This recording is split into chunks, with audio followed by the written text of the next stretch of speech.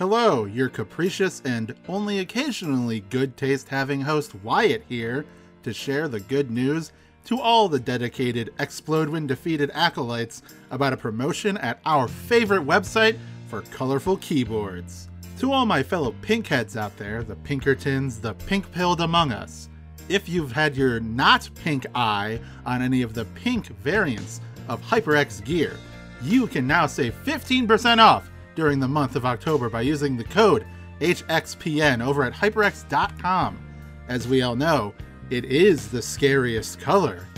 Get yourself an elegant white and pink Cloud 2, or a metallic pink Ally Origins 60, or any of the other pink ghoulish delights.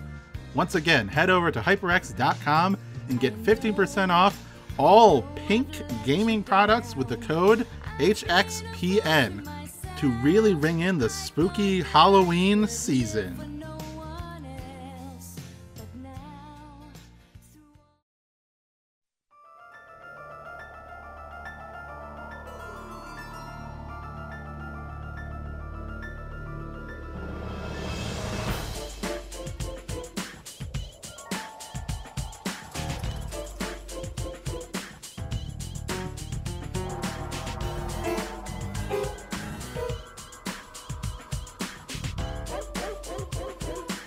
Kagu Taba. In this week's episode of Shin Discuss All Monsters, I guess, I'm your host Wyatt, and who is with me here today, as always? I'm at the door, looking behind me, locking eyes with you, the listener. I'm Nikki, and who else do we have here with us today? Our very special esteemed guest. Hi, I'm Wayne, aka Bolt Creature on Twitter, and recently my cables have started becoming tied in strange knot-like formations that I can't quite figure out. Interesting. Has there been dead pigeons around your house as well? You know, I'll have to check. Yeah. So today we are talking about, for this very special Halloween episode, last year we talked about Kiyoshi Kurosawa's Pulse, and this year we are going to talk about Koji Shiraishi's Noroi, aka Noroi the Curse, aka Curse the Curse.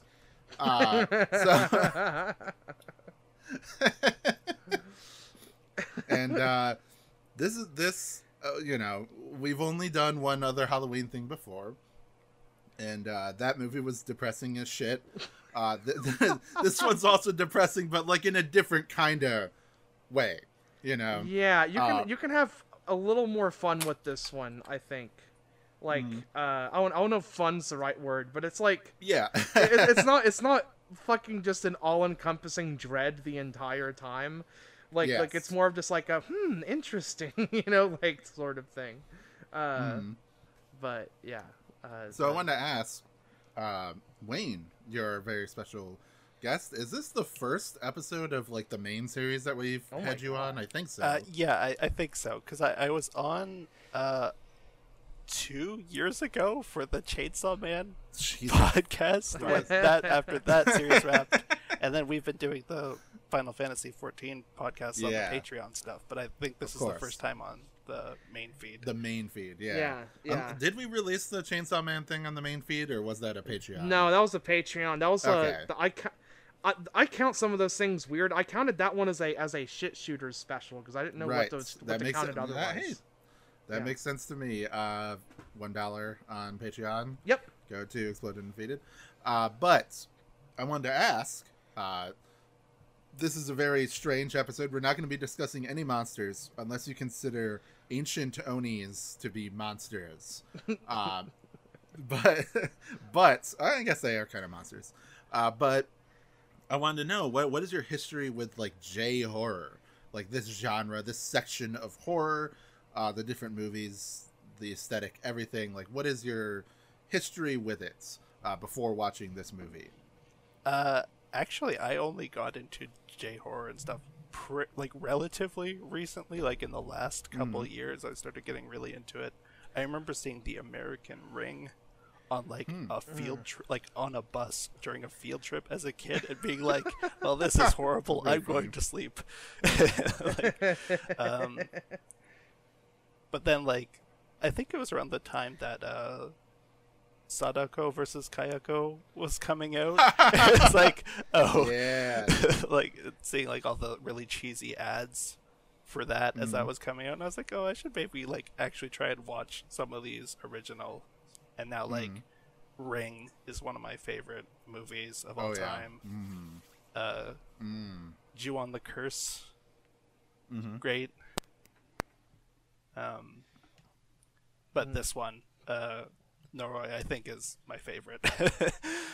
Yeah. Oh, this. I mean, just well, you know, this one is one that I've seen one time before, like a couple years ago when I was watching a lot of horror movies, and then I watched it when I believe it was on Shudder as well, which is where I watched it today. Actually, no, I think it was on YouTube. Like it was just on YouTube when I watched it.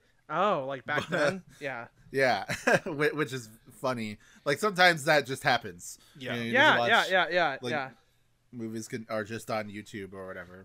I watched probably definite future episode contender Battle Heater on YouTube like last month. Yeah, that movie's fucking crazy. It's awesome. But yeah. This is also Well, only my second time seeing this movie. Yes. So I did want to ask before we get any deeper. So you said you saw Ring, and you said that you saw Ju-on. Yeah. Have you seen Pulse, our previous? Yes, I've also topic? seen Pulse. Oh man, I really love the Fatal Frame movie. That's a really good J-horror. That's funny. That's interesting. You know, I've never played Fatal Frame. It has literally nothing to do with the video games. It has more to do with Kurosagi Corp's Delivery Service, the manga, than it does to do with Fatal Frame, the video game. I wanna play the Fatal Frame they're bringing over now. The Wii U one. Yeah, the Wii one. They're bringing over. Okay. They already brought over the Wii U one, and now they're bringing over the Wii one. And that one is one that Suda wrote for. That's very cool. Yeah. He wrote on that one, and that one I've heard is pretty cool. But yeah, fucking lots of really good J horror though. I'm like not as well versed in it, and I want to watch more because every time I watch some J horror, I'm like really impressed by it, and it keeps like adding to the Rolodex of like 2000s, like mid 2000s, late 90s, like Japanese media that's like really interesting and like early digital video, that stuff, and this fits right in there. This is a really good pick to follow up from Pulse, I think.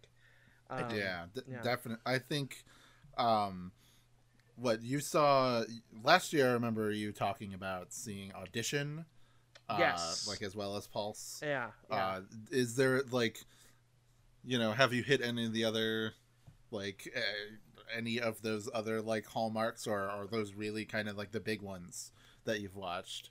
What for me? I have not since. I meant to watch a lot more this year, but like I just haven't gotten around to it. Yeah, same. So those are kind of just it still right now. I actually still haven't seen the original Ring, and I haven't seen Ju-on and that stuff. I haven't seen those yet. I kind of want to watch those. It'd be funny to do like a mini series on the Patreon that like leads up to Sadako versus Kayako. That'd be hilarious. That would be really funny. That's like that'd be fun. Would we do two separate miniseries where one we talk, because there's like a fucking shit ton of Ju-on and Ring movies, so either that or we like would be very selective. But yeah, I don't know. But I do want to get more well versed in that stuff. The Gore Verbinski like American The Ring, is like the first movie I really remember being like full on run away from the TV terrifying to me because my parents just Yeah. like did not give a shit. Like they're great. Mhm. My parents are great. but Yeah. they did not give a shit. There was like, yeah, whatever, you can watch this movie with us, and it like I should not have been watching that movie with them. And I was like very terrified of that movie. So Yeah, I think that was the yeah. same with me. Like that version of The Ring Mm. was the first time that I was like, I watched a movie and was scared of it. And of course, The Grudge, which was like the next year or 2 years after it. It was very Yeah. shortly Yeah. after it. Have, I have since like, you know, I do like the Gore Verbinski The Ring, Yeah. though The Grudge I've kind of like soured on over the years just because it's kind of such a useless adaptation. yeah. Because it's just like, all right, we're going to take just the basic framework of a Ju-on movie, and then Michelle Gellar will be in it. And that's like the only difference. Whereas like The Ring actually readapts the story into an American story. Mm. You know, and it still has like elements of the Japanese original, but it's not about like The Grudge is like literally still about like this Japanese family was murdered and the cursed ghosts still live in this. Right. Yeah. You know, like and it takes place in Tokyo and characters speak Japanese and things like that. So it's like, why? I would just watch the original movies. It's fine. I don't need to watch this one. It's not bringing anything new to the table, really. And to say nothing of the American Pulse remake, which I actually really do want to watch because it seems I can't even like imagine what the fuck Yeah, that could be. That seems so ill-advised on every level that like I can't even imagine. Like, oh no, just Mhm. it just seems bad. It seems like it would be a bad Yeah. time. I'm I'm going to assume Nikki hasn't, since they didn't mention it when about J-horror stuff. But Wyatt, have you seen the Netflix Ju-on TV series from like a I have couple? not. So I have not actually. there's a subplot in that show that is basically doing like a Noroi send up, like a whole Oh. like it like has like a Kobayashi type character and like the actress. Mhm. That's awesome. Yeah, it's neat. that rules. Yeah, I love because like to me the thing that attracted me to Noroi when I initially learned about it was its like mockumentary style. Oh, for sure. Like I just think that that's such a cool way to do the found footage Yeah. thing. You know, like take it. It's like one step further than like Blair Witch, which is all like also kind of positioned as like found footage mockumentary sort of thing. Yeah. But there's like another layer of like, you know, I don't know, of structure on top of this. Yeah, there's like a loosely edited documentary style to this that makes it almost feel more real than the just like found off Yeah. the ground footage of the Blair Witch. Even though I love the Blair Witch, it's another one of my favorites. But this is like, so Yeah, much that was a thought I was having throughout this movie, was that like most found footage, it's either like security cam stuff or like it's just taking from all these different things, or it's like just some dickheads with a camera and stuff, and it's like no like it's hardly ever in the hands of like a filmmaker or whatever. And yeah, it's like this is like it's found footage, but it's found whole documentary, and so like it's found they already made this movie, because there's like so much skill in like how it's presented and stuff, and also the fake archival TV footage is such a brilliant touch. I love that so much, and it's like really good. Yeah, they nailed the like bad variety show stuff from Japan. Like yeah, it's perfect. Well, like most things would go like a little bit too far and like be a little bit too tongue-in-cheek with like mocking it, but they have the exact like lameness of Japanese variety TV down to a T. I love the throwaway, just useless commentary. Yeah, like, yeah. In the scene with the like where they're testing, like we're jumping ahead, but like where they're testing all like the psychic children and stuff, and then like you get like this one lady and she's like, maybe she's just tired. Whenever she finally gets literally along, just it's thinking like the same thing. It's like, man, shut up. It's like that's exactly what they would be saying and stuff too. Like, like their stupid faces appearing in the corner and giving like inane commentary on what's going on. Yeah, just so good. Yeah. It's just it makes everything feel very like legitimate. Like it's not even that it feels real; it just feels legitimate, which is like I don't know, just slightly different. It's really well, like I was just throughout just very impressed with the presentation of this film. Like it's just really well put together. The fact that it's like constantly engaging, and you kind of get like lost in the story and the world despite it being fictional, which is one thing that I really like about certain mockumentaries. You know, I've talked about before about Lake Mungo. That's like one of my favorite horror movies, and it's very similar type of thing where it's like, though that is more of a like talking heads interview sort of mockumentary, whereas this is, you know, like a dude recording goings on and like following leads and, you know, intercutting this archival footage and everything. But both of those movies, they do a really good job of like getting you so invested in the universe that like you don't care to like pick apart the logic of, but ghosts aren't real. And then like, so, like in this movie, this is just a world where psychics do exist. Yeah. You know, like people just have psychic powers. The movie opens with like basically them going through like the resume of like this filmmaker being like, oh yeah, he's like done documentaries on like tons of like cases and stuff, and like showing clips from all like these other movies that he's done. Yeah. Which I think like there's something great about that, because it makes it so that his role as the investigator is not one of the skeptic. You know, he's like not immediately like, oh, there's no way that Onis are real, you know, right? Like that's not his position. He's like investigating this village and the history of everything, and then like digging deeper and deeper and like pulling this thread and like learning where all of these like connected, seemingly disconnected things are actually connected.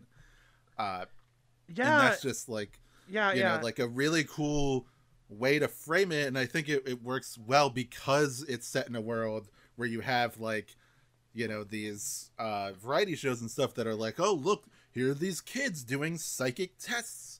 And then there's like this comedy trio of like the two dudes. Yeah. Well, you mentioned this in the Discord, but right, you know, one of the two dudes is a character from Kamen Rider Forze. Yeah. So good old Osugi. Yeah. Yeah. And while I was looking that up, I found out that is actually, that's like legitimately his like he got famous and then eventually ended up on Forze through his Manzai like duo, and like that's actually it. That's actually his Manzai duo, and that's actually his partner, and they're actually called like whatever their name was. The Ungirls. Ungirls, yeah. That's actually legitimately so like funny. them. Yeah. And their group and everything.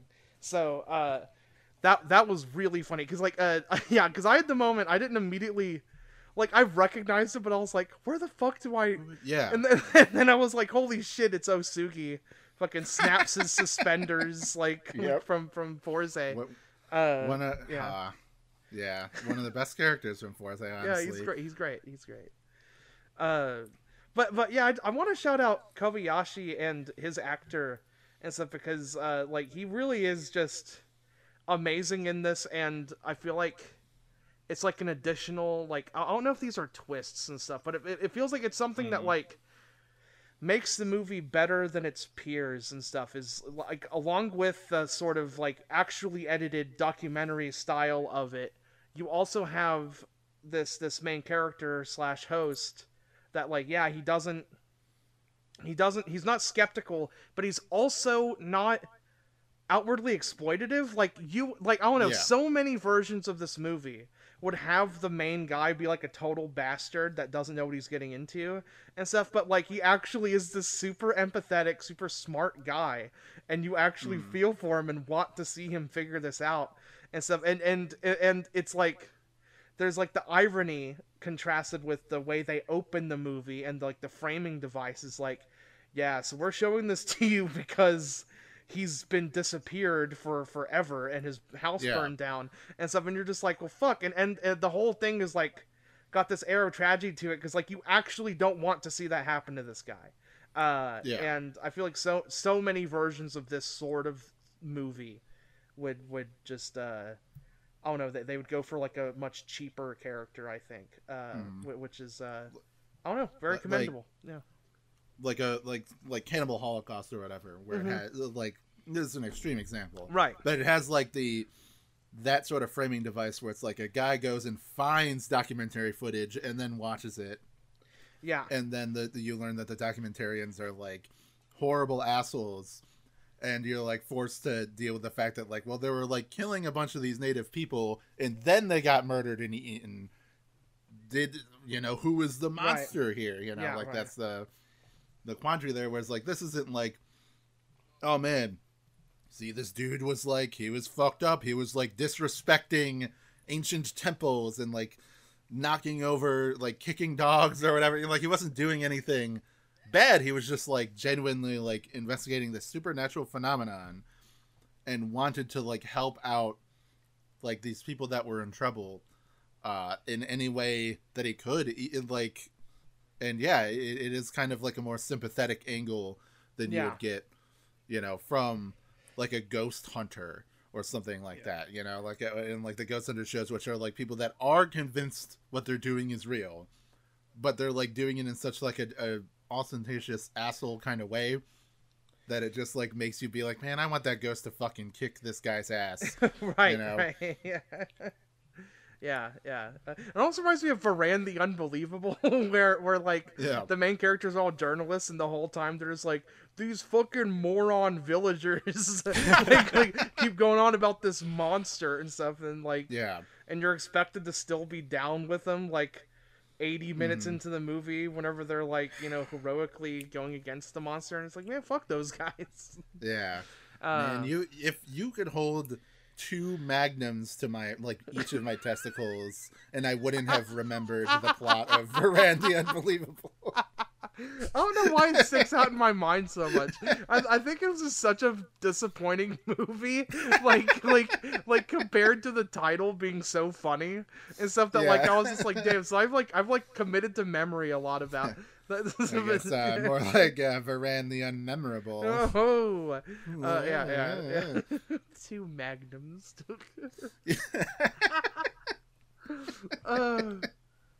Like shootout style. Yeah, right. Yeah, exactly. Yeah, of course. So, I mean, we kind of skipped around. Yeah. In the movie, but I do kind of want to like start from the beginning here. Do I have a history segment to talk about? No. So I'm just going to throw it to Nikki and then let them take from here, and we'll go through this movie. Yeah. So basically, we're given the framing device. We find out about Kobayashi, and he did a series of books and documentaries and stuff. We find out that his house burned down after the making of this documentary called Noroi the Curse, and we just get straight into it. And a year and a half before now, which I guess is at some point in 2005 when this movie came out. And I think it's like 2003. Kobayashi is investigating this case where a lady is hearing these sounds of like just babies whining all the time, and she's like telling him about it, and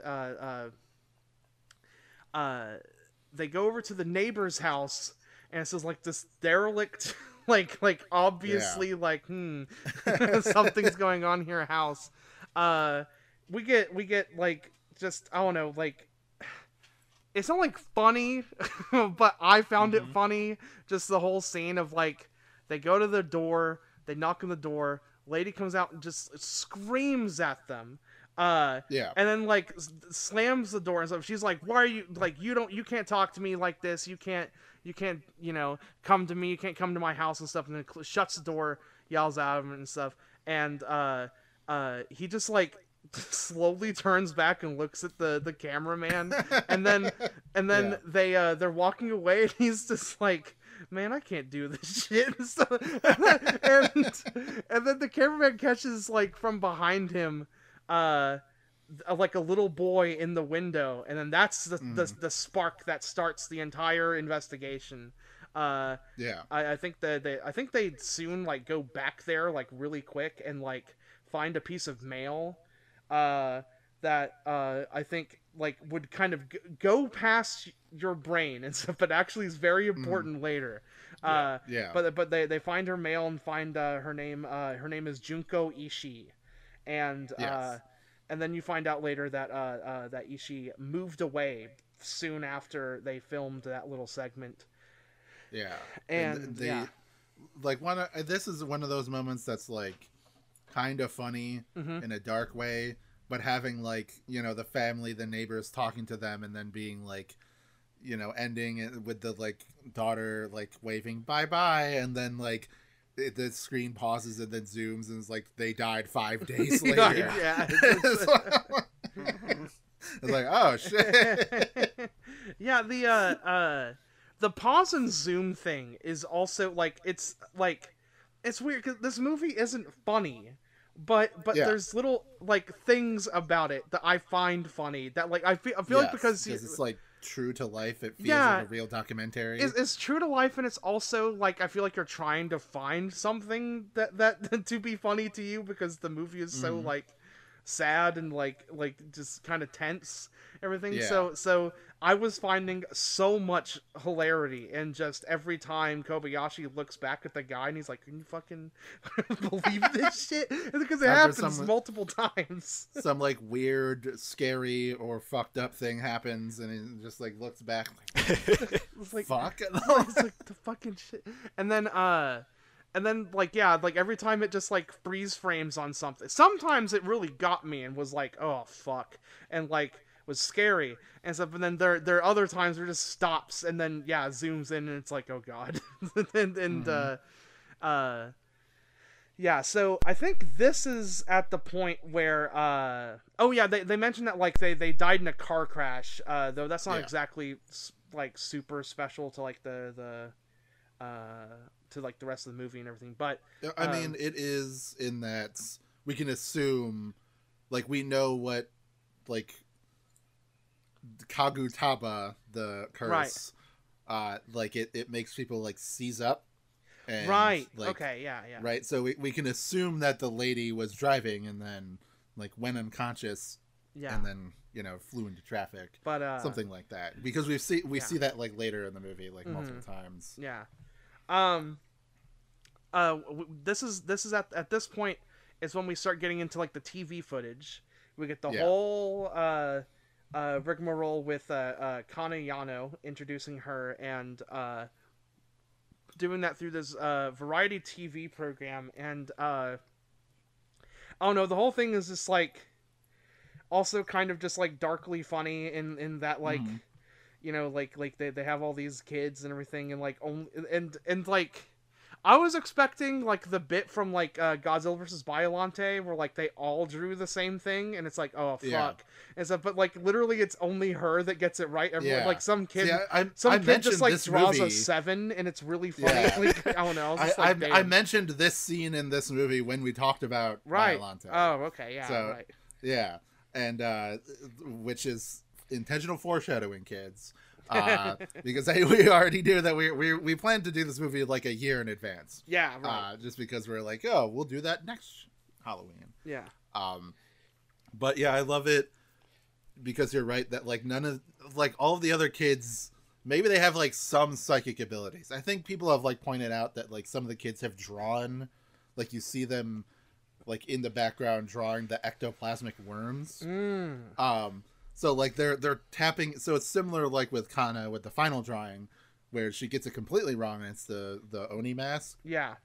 And like the What she people, actually- instead of being like, huh, that's fucking creepy, they're like, Oh, she missed this she time. seemed to Well, get it wrong. You can't Maybe win 'em she's all. tired. Yeah. Yeah. That shit. I don't know. It's just really funny. You also kind of like get to imagine it's like some of these kids, like maybe they just don't have anything, and their parents are just like, this would be a good opportunity to get on TV. It's Yeah, just like, like a, you know, yeah, just couple bucks, why not? just guess, and then Mhm. you know, but yeah, we learn about her. We have a bit like where Kobayashi talks to her parents, who are talking about how she's exhibiting like a lot of exhaustion after that TV event, and she's like sleeping a lot, and she just does not have it together, and I think this leads him on the trail to Mitsuo Hori, who is the guy in all the tinfoil and stuff, and I think it's like this, and then also like leading in with like the actress that he starts hanging out with. The Marika Right. footage where it's like where that is like the douchebag ghost hunters Yes. type right. of thing, where you have, you know, Otsuki and the other guy, and then they go to a scary ass old temple in the middle of the night. Yeah. Right. And then, you know, she starts like freaking out. Screaming in a way that's like actually terrifying. Like this movie has Yeah. like really like uncomfortable screams in it. Oh Yeah, yeah. yeah. Because like you know, I was watching it, you know, and my other housemates just in the floor below. I'm like, whenever something like this happens, I wonder what they're thinking. You know, when they're just hearing like blood curdling screams coming through my fucking TV. But yeah, that's like that, and I really like the you know, when like on the, I think it's like after the thing with Hori, or like before that, where they like showed the full footage that was cut down. Oh my god. Yeah. Yeah. and like they don't show you what it is at first. You know, they just show you like, oh yeah, look at this side of the screen, and then like her reaction to it and being like, whoa, what the hell is that? And then they show you the footage, so your eyes are just like locked on to the right side of the screen, being like, all right, what's going on? What's gonna happen? It's such a funny trick. It's like the most classic like trick in the book, but it works. It works so well. What's that? Is it Signs? The Oh yeah. the fucking M. Night Shyamalan movie with the alien and the birthday party, Yes. where you're like, okay, they're gonna show an alien, and we all know, yeah, I'm just prepared for this alien that's gonna show up. There's definitely gonna be an alien that's gonna show up, but then it like shows up in such a way that just like scares the shit out of you. You know, it just like shows up so suddenly, and like you know, it's not in the background hidden somewhere. It just like runs across the screen, and you're like, oh fuck, you're right there with Joaquin Phoenix. So Yeah, you're right in there. yeah. But yeah, I really love this whole like section of the movie and stuff, like, because I think this is like, I don't know, just some of the most like it just goes back and forth through like different like formats and like events and stuff. Like I really also like the bit where they're like at the weird like stage talk show for like spooky things, and they invite the tinfoil hat guy. That's the first time you see him, and he is just extremely unwell. Yeah. It's so horrifying. It's not horrifying like just looking at him, but it's just horrifying like the situation he's in, and you're like, oh god, this is bad. And so then because like you imagine like, oh, this is a world where psychics are real. Yeah. And there's probably guys who are like really sensitive psychics. Uh-huh. So this guy is probably like that, you know, he's probably like super sensitive to all this. So he's just like a nervous wreck his entire life, you know? So like you can't, and I like the movie, like, you know, we're going to ignore the very final scene of the movie for a second here, but like it never like really demonizes him for like being weird and like Yeah, know, yeah.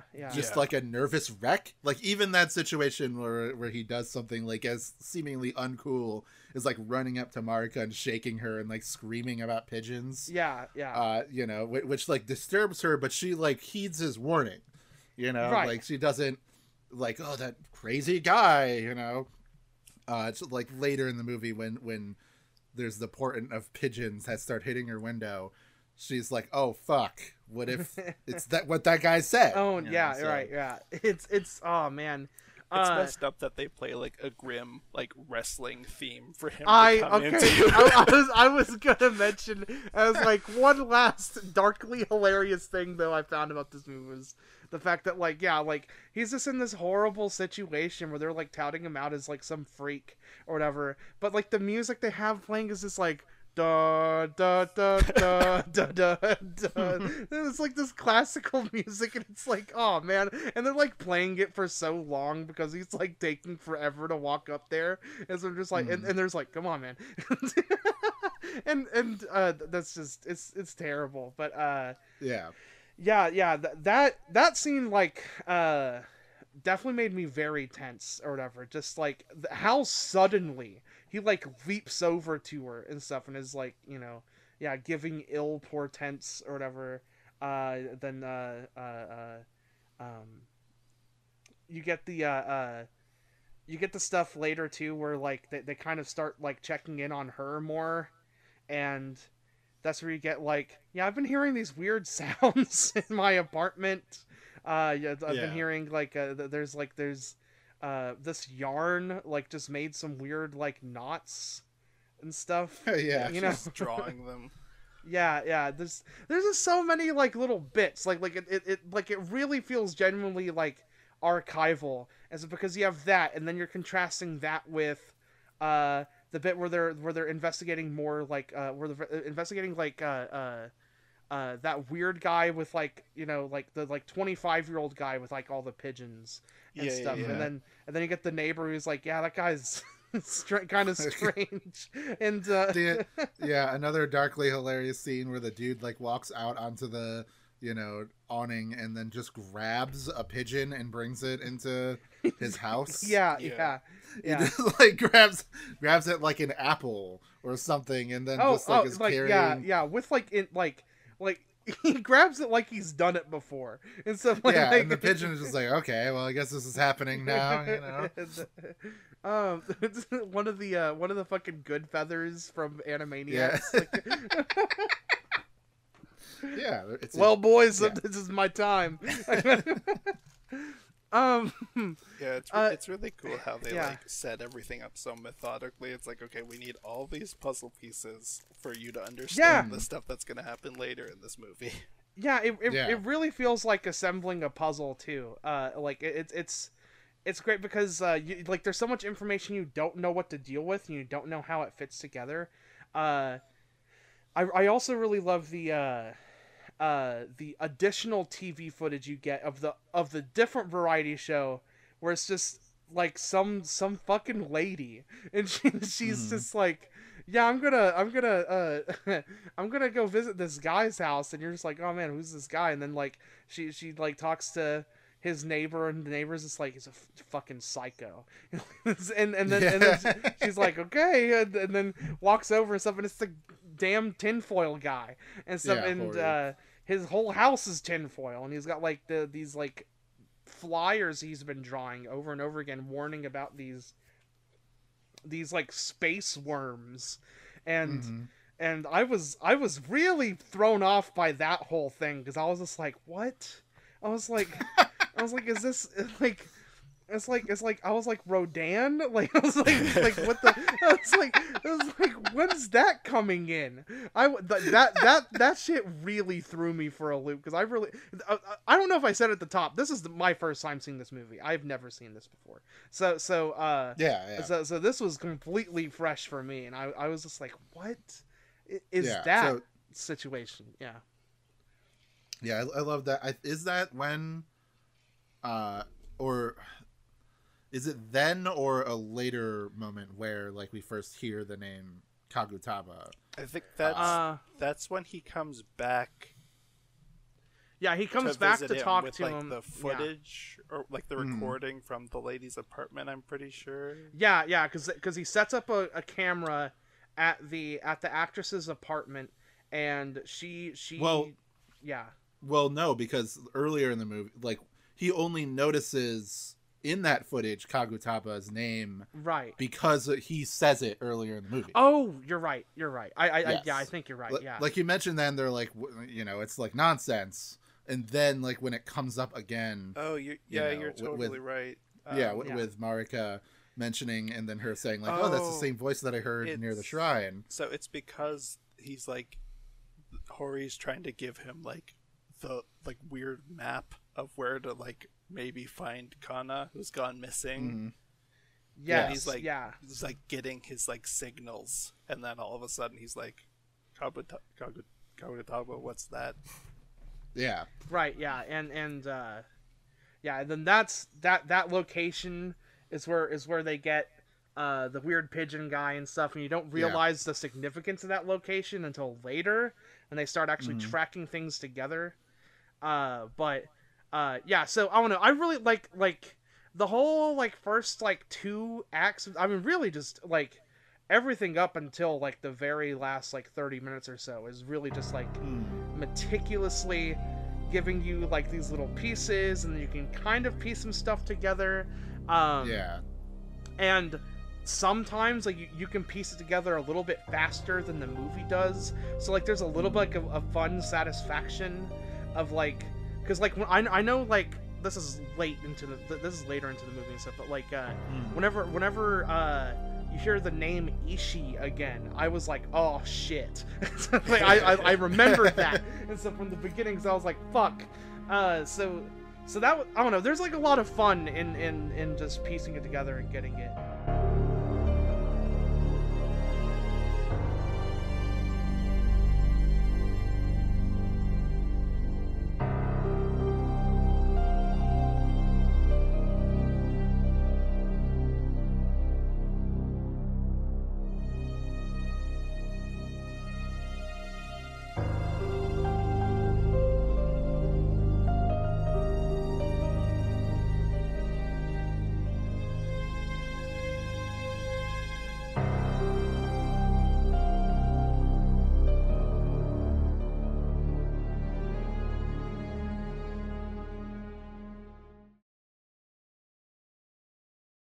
Introducing the new HyperX Cloud Stinger 2. The Stinger 2 is a refined evolution of the classic Cloud Stinger and keeps the fan-favorite 90-degree rotating ear cups, comfortable memory foam cushions, and the swivel-to-mute microphone. It also features 2 years of DTS Headphone X activation for upgraded sound localization, all while keeping the great price of the original Stinger. That's right, get the new Cloud Stinger 2 for only $50. Now isn't that nice? Available online at Amazon, Best Buy, Walmart, and of course, HyperX.com. Os. We're the Spirit Hunters, and we're a show that treats Hunter x Hunter and Yu Hakusho's author as the center of the universe. Some weeks we do linguistic analysis. The Chinese meaning of this character is to smelt or refine, but so the changed meaning in Japanese it means to temper. Other times, we get absolutely smashed. So we take one shot every time. Yusuke uses the ray gun. 1 hour later. This is the least coherent episode. Sarah, I think your apartment is haunted. Check us out at the HyperX Podcast Network. Superhero stuff you should know. Go deeper than you've gone before into your favorite comic book films, storylines, and characters. Superhero stuff you should know. Part of the HyperX Podcast Network.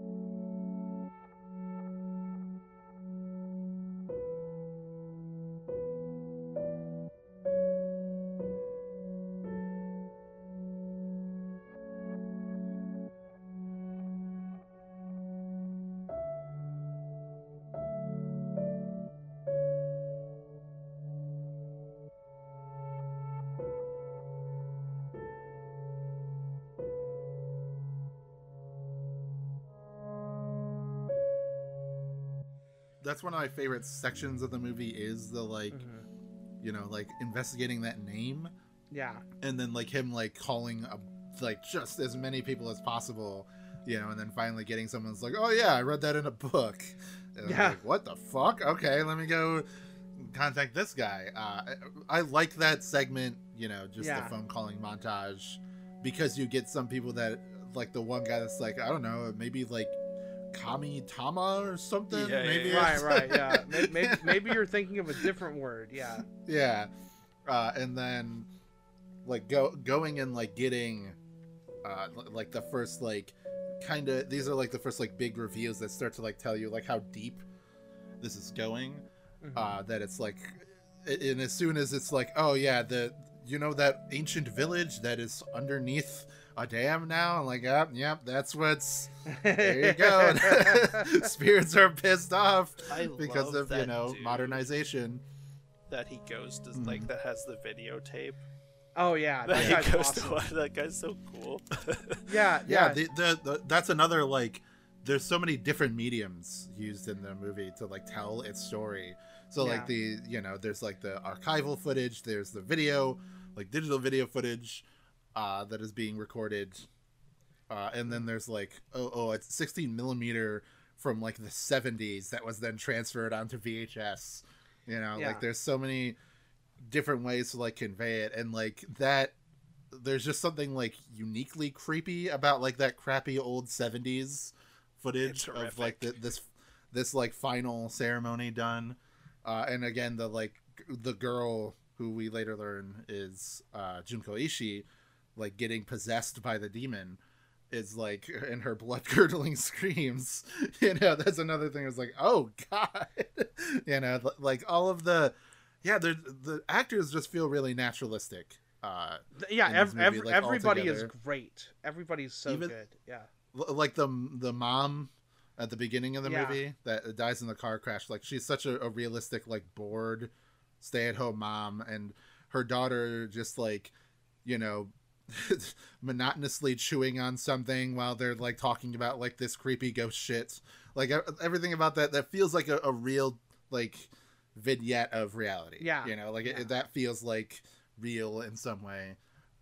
And like the documentary sort of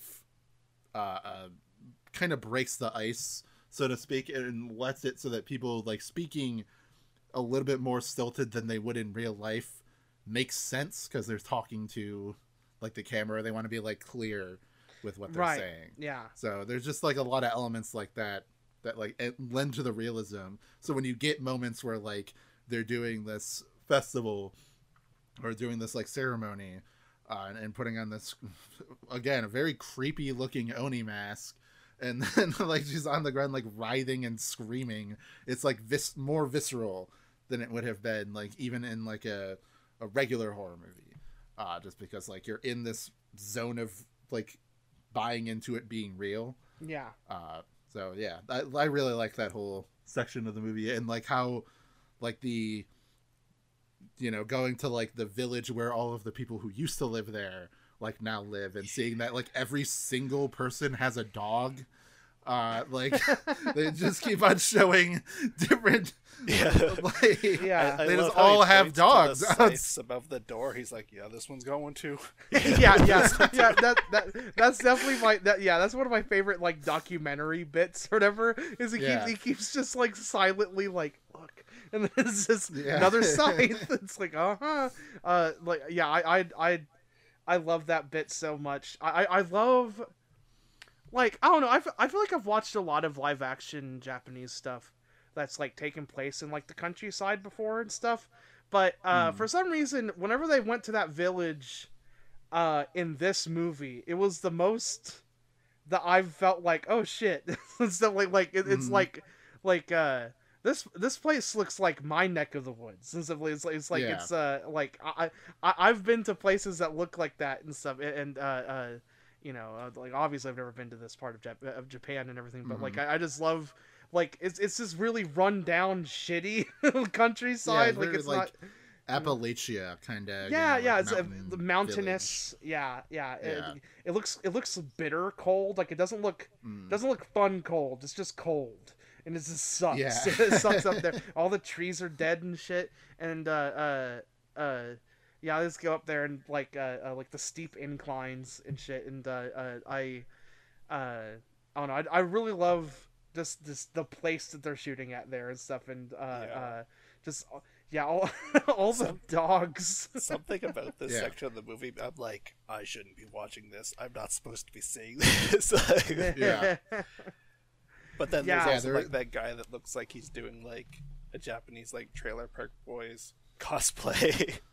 Yeah, like that's another thing is that like this could be like an exploitative part of a actual documentary where you go to like this like poor village and you're like harassing these random people, you know, but like because it's fictional, like it doesn't really come off like that way. And also just in general, Kobayashi is like not too much of an asshole. Like if they say no or just shut the door on him, he'll look back at the cameraman as he does, but he won't. The only time he ever like breaks kayfabe or like breaks the rules and like goes inside somebody's house is like at the very end of the movie. Right, yeah. And that's like, that turns out to be justified because, you know, what happens at the very end. But yeah. I really love the conversation, you know, because like you learn that like she went to med school and she was gone for a while and stuff, and then whenever she moved back, she was not right.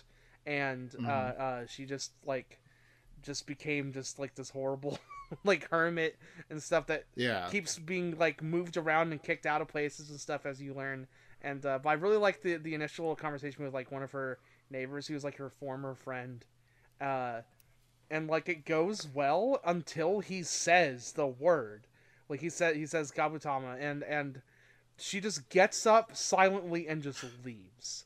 And you never hear from that person. Like you never learn about what happened to her like ever again. And so like she's just gone. So I was thinking like, okay, is it going to be another thing where like, and then she died? You know, is that going to happen? But no, they just never. She's just like, I have to go now, and then goes into her bathroom, and they're like, well, I guess we're leaving. I mean, we're not just going to stay in our living room, right?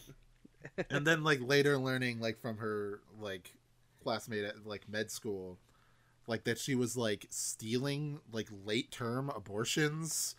And that was like at first I was like, where's this movie going with the abortion thing? Yeah, exactly. I was the same fucking way. I was like, this was a pivot. But it turns out it's not. No, it doesn't do any like weird Republican thing. It does something much more disgusting than you probably could have imagined. Right. Which I appreciate. Genuinely, I love it because it's so repulsive that it's like, wow, I've never seen that in a fucking horror movie. So yeah, but yeah, I'm glad you also. It's just like, hold on, wait a minute. But yeah, learning that information and then like, I don't know, just like you learn that like this is probably jumbled and out of order and stuff. But I loved also the bit where like. Because I feel like I was starting to put this together too and stuff, but like, whenever they go to the apartment that they like had like no leads on and everything, where the guy just like snatches that pigeon, they go back to that neighbor and he's like, oh yeah, that guy argued with his neighbor a whole lot, like the other one and stuff, and it was just, you know, and it was like and then they asked for more information and it's fucking Junko Ishii lived there too and stuff. So I don't know, she's just some sort of malignant presence that just keeps like infecting whoever she lives next to. You like the very real like horror on Kobayashi's face when he mentions like, yeah, there's like a late and she had like a son like 5-6 years old, and then he's like, what the like the serious like, oh fuck face, and then he like pulls out this big like laminated picture of her. And I was like, is this the lady? I'm like, that's the lady. Yeah, it's fucked. I was there with them. I was like, oh fuck, not this. There's also been like the stuff with the actress coming to like one of her friends from like above her. Yeah, like a group suicide with the pigeon guy. Yeah, And, that felt like that was really that reminded me of stuff like that we talked about in Pulse. Right. Yeah. Where it's like that was like a dark but real thing that happened in like the late 90s, early 2000s in Japan. Yeah. And that like that's one of those things where it's like it's taking something that happened in real life and kind of like twisting it to be like, but what if a demon did it?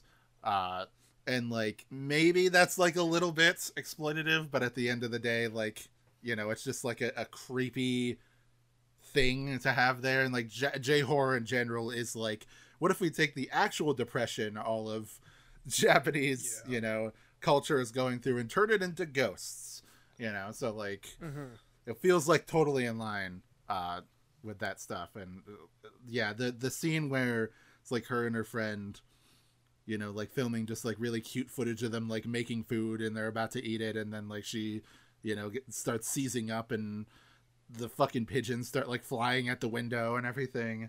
That's just like one of those moaning. Yeah. Like that's just one of those like assaults on like comfort that I love in horror in general, but especially in like J-horror, where like the completely innocuous thing will be like completely tainted by some horrible thing that happens, or like some creepy thing that happens in the background. It's like even worse too, because like it involves Kobayashi's wife, and it's like, man, she wasn't even involved. Like she wasn't even she didn't even ask for any of this. And the like later learning from like news footage that like Kana's parents, like the father like murdered the mother, and then like immediately confessed and went to jail, is just like another one of those like, oh god. Yeah, because again it like feels like actual news footage that you would see, just very like cold and curt and everything, not like super dramatized or anything. It just feels like weird and uncomfortable. And like you foolishly wanted some sort of catharsis for those parents because their daughter went missing, but then you do not get that. So that's it's really messed up, and I feel this part of the movie your alarm bells are definitely ringing, and you're just like, oh god. So like what's gonna happen next? And this is pretty much where like the kind of the last like kind of act of the movie kind of kicks in, and like they get the idea to go up there all together. Kobayashi, the actress, and the tinfoil guy, and party together. They got the dragon, and of course party. The cameraman. Of course, of course, who becomes a little bit more of a character in this moment, and they all go up there together to pretty much like try to recreate the ritual is what they end up doing, and try to like break her free, break the actress free from it, so she doesn't have to deal with it anymore. They wrote on the I don't know, just the least like inspiring boat possible. It's just it's like, oh no, they're gonna die. So like on the I don't know, just I love the tension being ratcheted up to just like, oh god, like this can't be good. Oh, that reminds me of like there was another moment like way earlier in the movie with Kana on the variety show. Yes. Where like they asked them to like manifest water. Oh my god, yes. That was like, crazy. And she was able to do it, and then they're like, okay, well let's fucking chemically test this water to see what the hell it is, and they find that it's like it's normal, it's fresh water, it has plankton in it, and also baby hair in it. And like all of those things like make sense by the end, but like just realizing halfway through the Oh my movie God, when you learn yeah. that this town was consumed by a dam, being Right. like, oh, so the Yeah. water came from, like, that's the fresh water source. Yeah. Where that came from. The hair came from something else. Yeah. That we'll talk about in a minute here. But It's so horrifying, just like that moment, and so I can't believe we didn't talk about it and stuff. But like, yeah, the like she manifests water, but it's so like whatever amazement you have in that is taken away by the fact that like, man, why is it cloudy? Why is there a hair in it? disgusting. It's like why couldn't it be normal water? It's like that's so fucked up. Yeah, they're up there. They're reenacting this ritual. They do way less of the ritual than I expected. Like I didn't expect them to expect them to start dancing or whatever, but I was like, whenever they just like set it up by like tying those two bits of the cloth off and then like chopping that in half and then doing like the bow, clap 4 times bow. I was kind of just like, oh, that's it? That's all you have? That's all you have to do? And so it's like, okay, I was like, a lot more of that ritual's for show than I thought. So, her face when she looks up from like after doing that is the scariest image. Yeah, in this movie to me. Yeah, it's like there's absolutely no way that worked.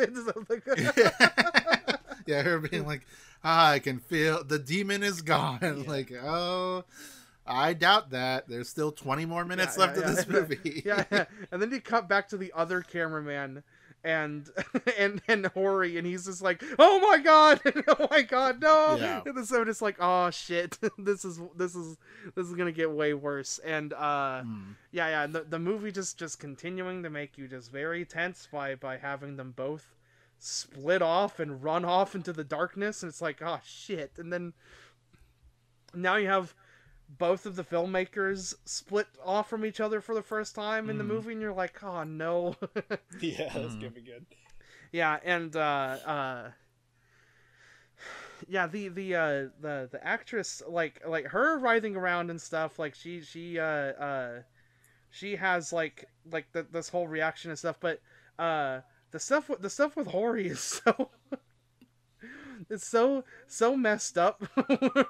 Yeah. Where he's just running past, and then the Kobayashi just like is running and following him and stuff, and then like eventually it's just like, the dead dogs.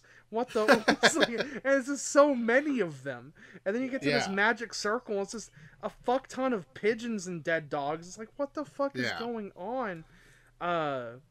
This is like, I think I've mentioned it before, but like that's something that like genuinely skeeves me out, is like dead animals, like roadkill and like things like that.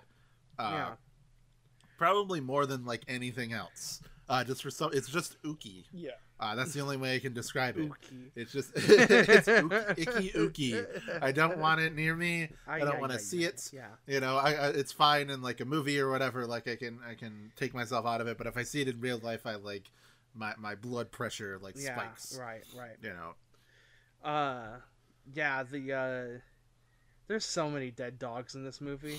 Yeah. This movie completely. That's why they showed all the dogs in the village beforehand, so that you would know, like, oh, look how many fucking dogs will kill in this movie. Yeah, this movie completely and utterly fails that like, there's that website I think that people check sometimes if they're really sensitive to that, where it's just like, does the dog die? Or whatever, that just tells you outright, like, every dog dies. Yeah. This movie is like, more dogs than you could possibly imagine are in this movie, and they all die, and it's really bad.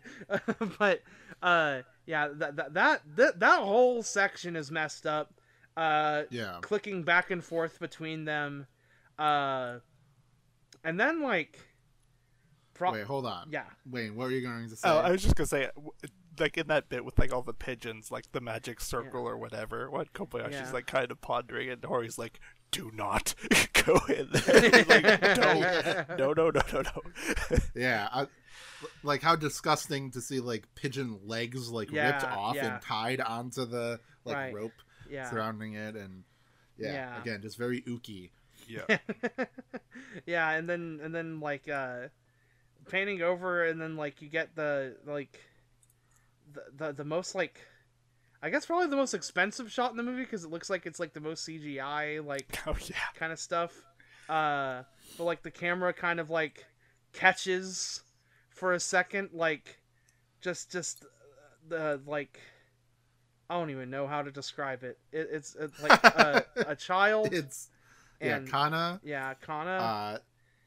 Is surrounded by like dozens of crawling living fetuses. Yeah. Yes. At that moment, though, it's very hard to tell what the fuck you're looking at, and it's just like, what the fuck is crawling? Are those the worms? Well, because earlier in the movie we see, right, like during when Hori has like a freak out at his house, we see like it cuts to footage of like all of the masks, right, and everything, like all the like dozens of these masks. That footage like psychically interrupts the digital camera footage, which is like, again, very delightfully creepy. So like that was like foreshadowing this, essentially. Yeah. It's with like all the like similarly like creepy faces in the darkness that you can like barely make out what they're supposed to be. Yeah, and that's very startling, and like. Just after a bunch of weird reactions and kind of just like, oh my god, are they being possessed? Reactions from the both of them. They both end up seeming fine, and the filmmakers get them to go off and, you know, like, go and get better and stuff. The fucking Hori gets institutionalized. The actress, she ends up feeling better. She's okay now, and then she's gonna go do movies now. I think, is this the point now? Yeah, this is the point where he then goes back to Ishii's house. I was gonna say before that. Oh, is when they go back to Ishii's house. Right, okay. And discover her. Okay, yeah, right. It's the morning of, and then they go to Ichii's house, and I also don't know how to. There's just so much horrific shit just in that house. Yeah. It's just it's like mind-boggling. Like he can't find a way to get in. First off, like everything is locked. Yeah, everything's just messed up. This is what I was talking about. Where like this is the only time he like breaks into somebody's house unlawfully. However, turns out the house was abandoned anyway. Or at least like the person that owns it was indisposed at the moment. Yeah. But I love the very realistic kind of disgust of seeing there being like a mutilated dead dog at the foot of the stairs, and then what a place to put that too. Yeah. You know? And then and the pigeons around it, and then like him having to like gently step over this like disgusting corpse, right, to like get onto the stairs and then go upstairs. Yeah, and then he finds, very startlingly, he finds Ishii is hanged. She hanged herself, and then sees her young boy standing in the corner under just so many like little masks, and then also Kana's cold corpse next to the boy, and that just absolutely downright horrifies him. They call the authorities and stuff. They find out the boy was not Ishii's in the first place, and therefore has nowhere to go. So then Kobayashi ends up taking in the boy, which, like, understandable on a human level. But on a movie level, it's like, oh god, why would you? Why would you take in that very creepy mute boy and stuff? Like that boy has not spoken a word. There's the world's most tense dinner of omurice ever put to film. Yeah, like at that point, it's like I know the kid's probably traumatized. Yeah. But at that point, I'd be like, all right, we gotta like find this kid a fucking foster home. Not even an oishi, nothing like. Yeah. Absolutely nothing out of this kid over omurice. Like, something's clearly wrong. And we learn like that's when we like learn fully about like the ritual about like summoning Kagutaba. Right. Where like, oh, they would need a sort of avatar, like a channeler, and they need to feed that person a bunch of baby monkeys. Yeah, that's crazy. And so and then just seeing like the ukiyo-e drawing of this, you know, this priestess lady with like a fat stomach and all these like desecrated monkey bodies all around her, and like just beautifully creepy. Yeah. And then realizing like putting the pieces together as to like what happened. Yeah. You know, with like, oh, Junko Ishii was feeding Kana, who was like the new host for Kagutaba, all of the fetuses that she was stealing from these like late term abortions. Which, like, I honestly don't even. I can't even think of a comment for that. That's just such a horrifically awful fucking thing. Yeah. To like they didn't even have to show it. All they had to do was mention the idea, and I'm like, that's one of the worst things I've ever fucking even heard of in a movie. Like, that's so. Oh man, yeah, that's rough. that is rough. Yeah. Yeah. That's it. Yeah, the ukiyo-e drawing like definitely is just like, damn, they really just had a guy like draw that. And so for this movie, it's kind of like grimly funny. I do like in that drawing that like the monkeys kind of look like they have like cartoon apple bites out of them. Like a chunk of meat. Like the teeth marks and everything. Yeah. I will say, as like this movie sort of like gets to the end, I think so. This movie's like a 10 out of 10 for me. If it ended right, like where the actual footage ends, and like just kind of goes like, yeah, well, that's everything we had, it would be like an 11 out of 10 for me. I agree. I think as much as, you know, the final like scare is fun, I do think I kind of would have preferred to like not see it. Yeah, it's fine. Just because like leaving you with like the documentary's over and then like cutting back to the framing device of like, yeah, that motherfucker is gone. His fucking house burned down. That's strange. Yeah. But like I think, you know, I won't. I don't know. This is kind of a silly thing to complain about with like found footage, but I think it does break, you know, reality to have it so that he's like recording this like violent home invasion this entire time, you know? Right. Like that took me out of the movie in the like final scene where they like recover the like last known footage of Kobayashi. Yeah. And they have like Hori comes in like deranged and, you know, trying to like, I don't know, take his revenge out and like do whatever he is trying to do, you know, and like kind of violently assaults this kid. And again, like that's great. Like the visuals and everything are cool, but like it kind of breaks the reality of it as a documentary that like, why would he be recording this like invasion of like horrible invasion of privacy in this like darkest moment of his life, you know? Especially when he like, for all he knows, like everything's over.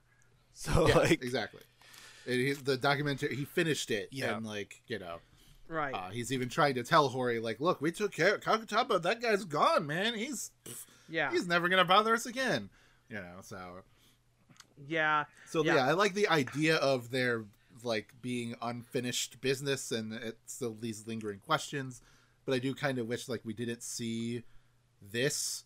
Maybe it was just like implied through like news stuff in some way, or like even just like kept completely from and knowledge. And in regards to Hori, like, Yeah, this is like the only like bit of the movie that feels like unsympathetic to him and stuff, because you already get something really horrifying with him at the end, with like the like news article of like him like being stuffed into like a like a air conditioning thing, like or a vent. Like that's horrifying enough, and so it kind of feels weird to have him just come in with a rock, and he's like, I don't know. I don't want to make like some bender guesses or whatever, but I feel like it's almost like one of those things where it's like, oh, maybe like test audiences want it like a little more at the end. Yeah, they didn't or have like enough they want a little closure. more spooky stuff.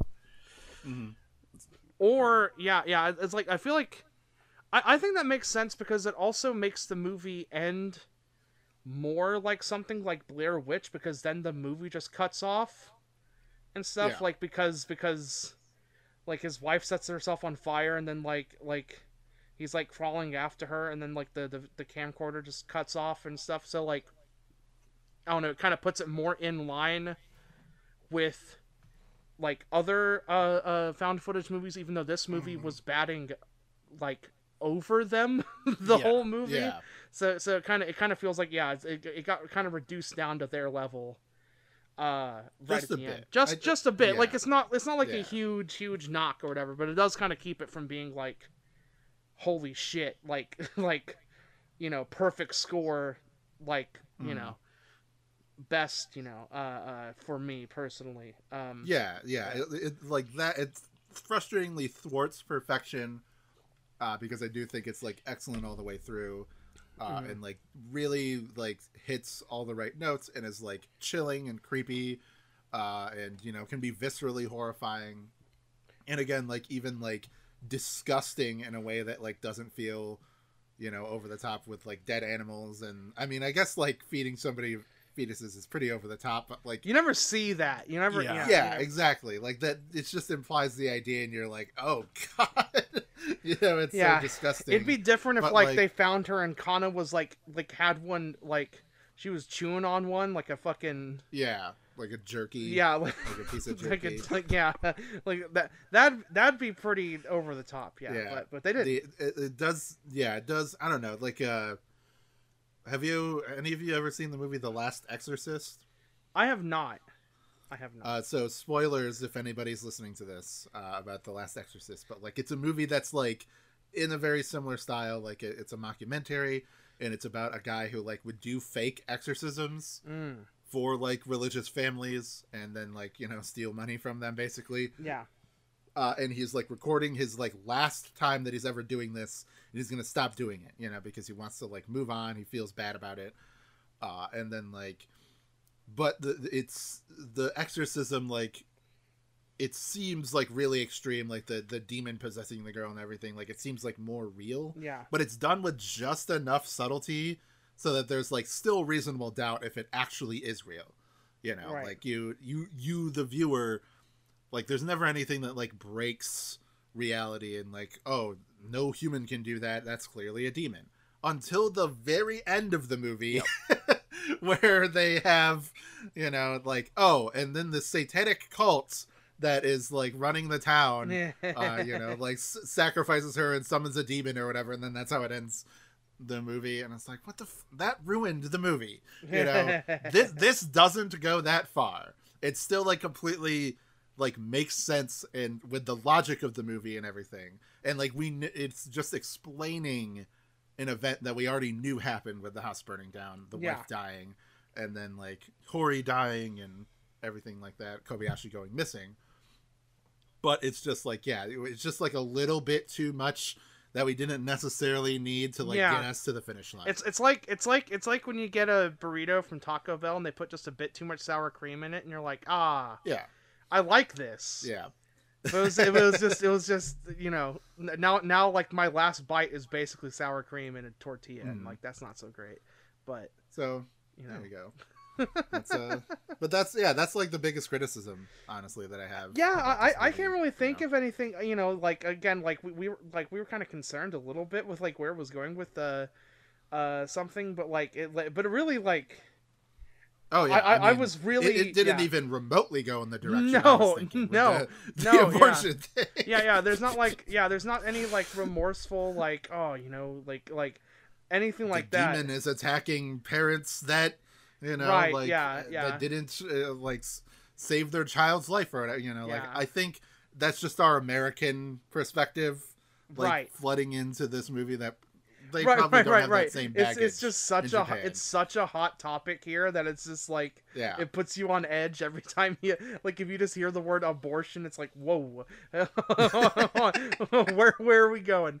So, but that's like the only thing where I was just like chin scratching, like okay, where are we going? Everything else, I was totally down to clown. I was ready for what it was serving up. Again, like, I really think this movie's strongest point, and it feels like this sounds like it's not like as substantial as something like the story or like whatever, but like really the presentation of this movie is so good.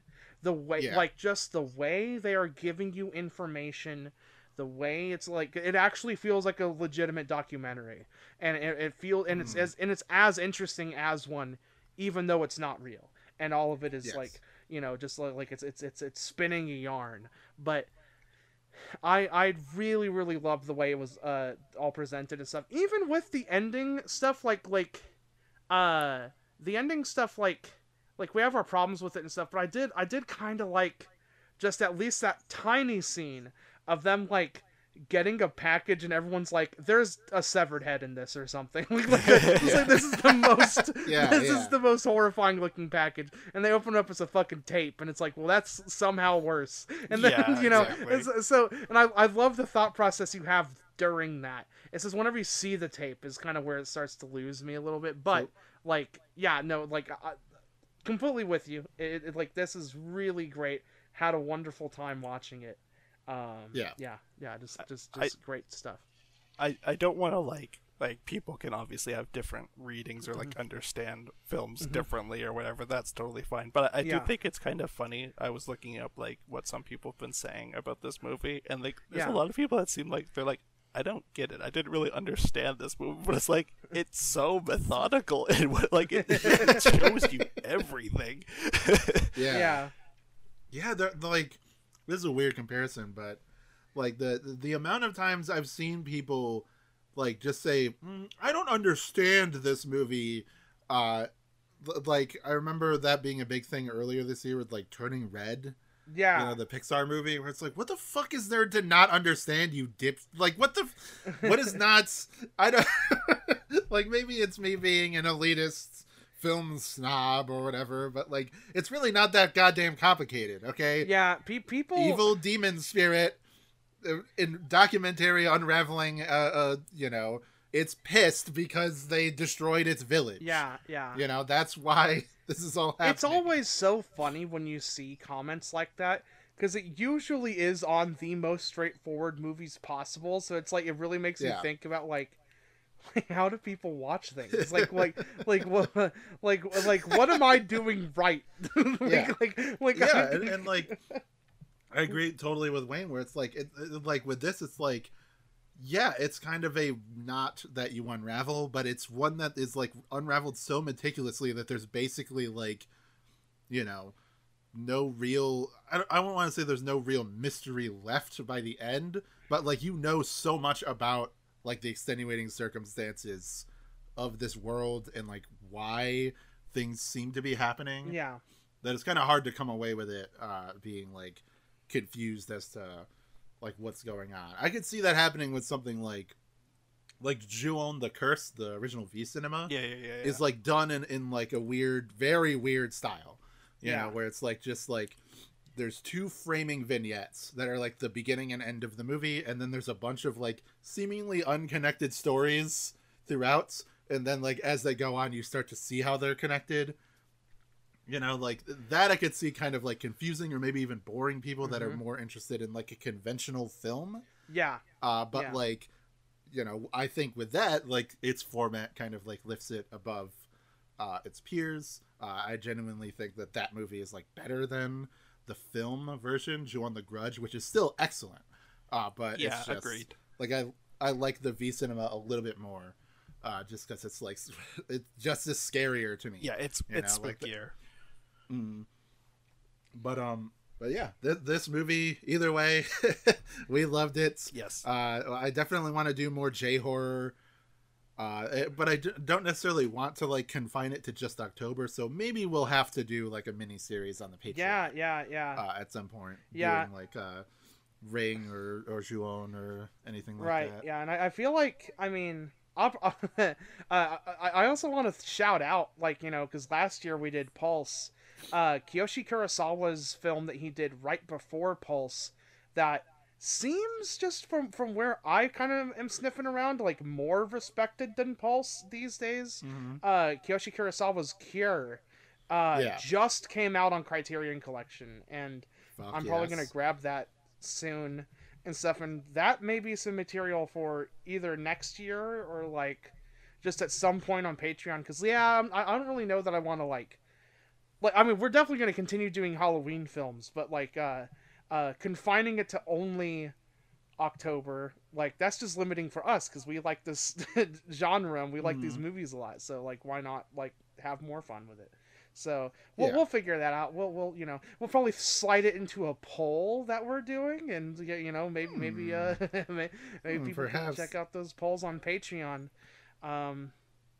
But before we get into like plugging stuff for the Patreon and stuff, if we're gonna sign off here, Wayne, do you wanna tell any people like what you're doing and stuff? You drew the cover art for Shin Discuss All Monsters, so we got to shout you out for that. Oh yeah, sure. Amazing art. That was super fun to draw. That's like one of my favorite things that I've drawn for anybody in a long time. Yeah, awesome concept. You know, I don't know what it seems so simple, but like so like it just works so well. Yeah. Oh yeah. Like I didn't even think to do like, oh yeah, do the fucking poster of Shin Godzilla. You know, like that's such a good poster that like taking from that, like, yeah, you just did it brilliantly. Oh, thank you. You know. Yeah. But yeah, I'm over at Twitter, Bolt Creature. You can find me there. Most everything that I do is there. I've also been streaming quite a bit at twitch.tv/BoltCreature. I've been doing a lot of drawing streams. That's been pretty fun. Good stuff. But yeah, that's one day the next episode of the 14 podcast will be out. I actually think it'll be sometime next month. I was kind of waiting on for there to be like a point where we were gonna miss a week, but we haven't done that in a really long time. We almost did this week, because if you haven't heard throughout this episode, I'm very sick, and I was going to say let's just not do this episode, right? Because I was very sick, so I was like, they'll just put up the, you know, right, the 14 thing. But then I remembered, oh fuck, it's like we're recording this October 24th, so there's not that much time of October left, so we needed to get this out this month. Yeah. So I just I was like, you know what? I'll summon up all of my energy. I'll drink all of the liquids in my fridge that I can, and I'll power through it. And hey, you know, I managed to do it. Yeah. Pretty well. And, you know. And for the record, you don't sound too terribly sick. Like to me and stuff. You sound relatively normal. Not to dismiss. I'm just saying, like, it's not taking away from the podcast, you know. Yeah, but if you hear like sniffling and you know, sneezing and things like that I've been doing throughout the recording, then yeah, that's why. Yeah, then deal with it. People get sick. I don't know. Don't get on our ass. Yeah. So yeah, you can follow us over if you want to support the show. You can go and support us over at patreon.com/explodewhendefeated. We have just an absolute smorgasbord of fucking content and podcasts over there for you. At the $1 tier, you get episodes of this show, the main show, 1 day early without any ads whatsoever on Thursdays. And then that's Thursdays every 2 weeks. And then also every 2 weeks, there are episodes of Shit Shooters for $1, which is mine and Wyatt's off topic, just whatever podcast we talk about, just whatever we're getting into, fucking video games, TV, whatsoever. Books recently. Yeah, a lot of books. Getting all book pilled up in this. And then at the $5 tier is where you get all of our mini series, which we put about a Discuss All Monsters amount of effort into other subjects you might want to hear us talk about, just from stuff we talk about just by virtue of talking about these monster movies and whatnot. So we have a series on the original Kamen Rider from 1971. We have Evangelion series. We have Planet of the Apes series. We've talked about Looney Tunes and Space Jam and shit, and just tons of weird stuff goes on at the $5 tier, and it's a lot of stuff. Currently doing Mel Brooks. Yeah, we're doing a Mel Brooks podcast at the moment. We're talking about some comedy films, and then a new feature that we're adding is that we're also going to be doing a poll, so you can help us decide on new miniseries as they happen. And if you sub over at the $5 tier, you can. I think I'll probably make it to where the whole Patreon can participate in the poll. Like, as long as you're a patron, you can participate. But to listen, just because, like, if you're a $1 patron and your thing wins, you'll want to go up to $5 and stuff. So incentive, baby. Yep. Everybody listening to this should join the $5 level. It's like we have a lot of fun there, dude.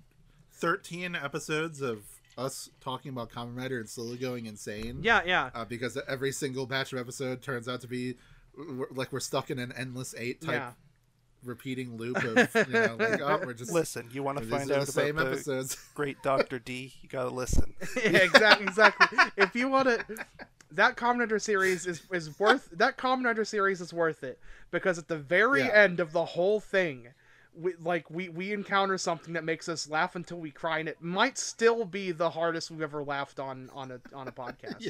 And so, like, it is the best thing ever. There's like the only other time that I remember like laughing that hard is with Robots in Disgust episode 4, where Cody starts describing the scene where Frasier, what the fuck's his fucking name? Kelsey Grammer. Kelsey Grammer shows up and like is holding up Shia LaBeouf, or no, not Shia LaBeouf, Mark Wahlberg.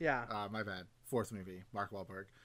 And then is like holding a gun to him, and then Optimus Prime like sideswipes him and fucking shoots him with his arm cannon, violently murders him, and it just cuts to his like smoking corpse. And I just like start crying and howling and with laughter, just like my childhood hero violently murdered a human being. But if you want to hear stuff like that, $5 tier, it's great. We have every time I look at the count of podcasts on the Patreon, it's hilarious because it's there's 150. Like, embarrassment of riches. Yeah, so many. Just a ton of stuff. And the poll, like our first poll, will be up already. So you can check that out now. And and also, if you have an embarrassment of riches, there's a $1,000 tier that is extremely funny and would be it'd be so funny if you gave us $1,000. It'd be so funny. That would be such an epic joke. Yeah, you guys would own us so hard if you gave us $1,000 a month. And if you do that, I'll call you Boss Hog at the end of every episode. Again, I think next month you can hear, if you want to hear Wayne again. I have a episode of the Final Fantasy XIV podcast where we talk all about the Heavensward expansion. And if you're excited about Final Fantasy 16, like I am, you'll want to hear about that one, because that's where all the staff from that game comes from that expansion. Yeah, and we talk all about it and about all the highs and lows. Not many lows, but yeah, that's like a 3-hour episode, and I still have to edit it. So what are the remaining expansions that you have left? I have Stormblood, Shadowbringers, and then Endwalker. So we are probably going to be doing them split up a little more. So The Heavensward podcast was too long, So I'm Yeah. basically so basically what I'm thinking of doing now is that or we are gonna do this. It's not thinking of. It's just we have to. Is that the main game of the expansion, the main quest? We're gonna do that as one episode, and then all the patches and raids and all that other fluff that happens in between the expansion and then the next one. That's gonna have to be another episode. So so there's 6 more episodes until I'm up to date with Final Fantasy 14. But it should be fine. It'll I'm gonna have a good time. I got a Word doc. I'll show you when you get back on to it. What I think the episode layout is actually probably gonna look like. I've people listening to Shit Shooters know that I've been reading through the Wheel of Time series, which is a extremely long series of extremely long books. Yeah. And it just makes me a little bit happier to see you are also going through it with this like extremely long game. Like each expansion is like its own novel length expansion that you're doing. Yeah. So they're all huge and I'm very interested. The next one that I'm doing, Stormblood, Wayne really likes, but it's like really divisive. So Stormblood haters, come pay $5 so you can hear the truth. So you can hear the truth. Yeah. Get all stormblood pilled. Let's go. But yeah, you can hear about all that and stuff. I'm also doing like a thing with that series now where I'm like picking up a different class for each expansion too. It's a lot of I'm doing a lot of shit for that. Like I signed up for a lot and stuff. It's all just me, just deciding to do stuff. But so anyway, there's that. So that 14 episode will be up soon, and if you want to follow me on Twitter, it's at @anti_laser. I'm usually shit posting or talking about Shonen Jump comics or what have you, just tons of stuff. And then also I'm on another podcast called Human Insects with my friend Hazel, where we kind of talk. It was on last year's Halloween episode. Yes, yeah, Hazel's on last year's Halloween episode. Hazel does a bunch of YouTube videos on anime and stuff, and on Human Insects we're just talking about a whole bunch of shit. We dramatically read off that one dude's like insane rant after the Mario movie about the so pencil neck guy, the pencil necked losers. Yeah, so that was fun, and so Wyatt, tell them about all you're doing. Oh well, find me on twitter.com/WazRanger. That's WAZP Ranger. Mostly just stream of conscious nonsense on my Twitter. Though every Saturday, make sure to repost that Futurama clip.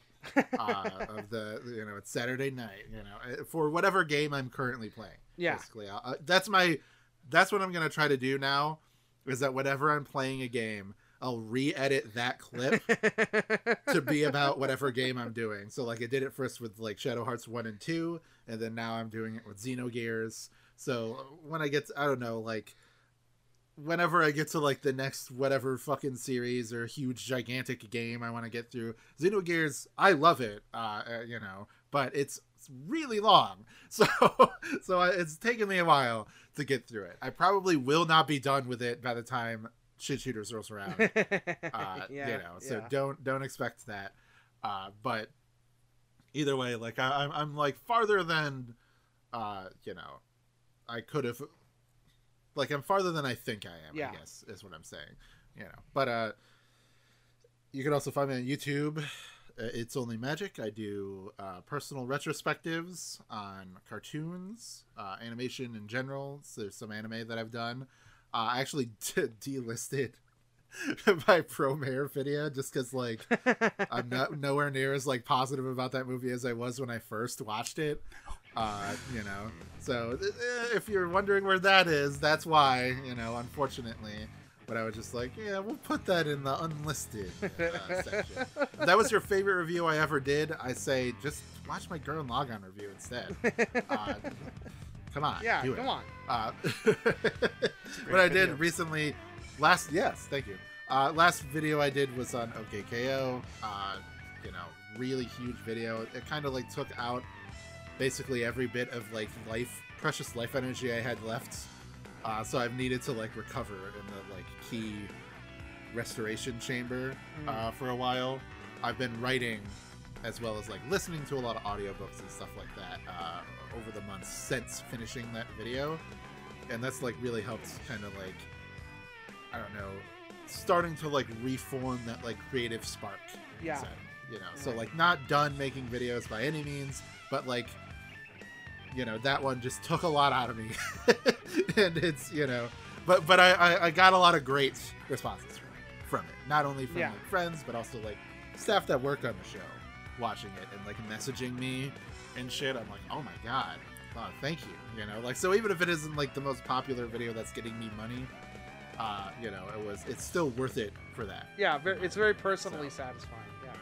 That's awesome. So thank you all for listening to this very spooky Halloween episode of Shin Discuss All Monsters.